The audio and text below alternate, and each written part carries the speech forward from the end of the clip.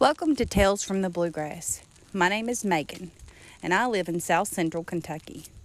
From the time that I was a little girl, I grew up on stories of ghosts, spirits, hauntings, folk legends, and family tales. Then, when I became a school teacher, I began telling those stories to my students, and to my surprise, they seemed to love them as much as I did.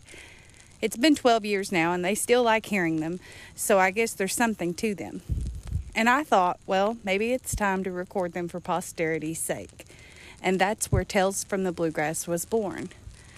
So I hope that you enjoy what you hear. I'm going to tell all of my stories, and if and when I run out, I may ask you for some of yours. Regardless, thanks for stopping by, and I hope you enjoy what you hear.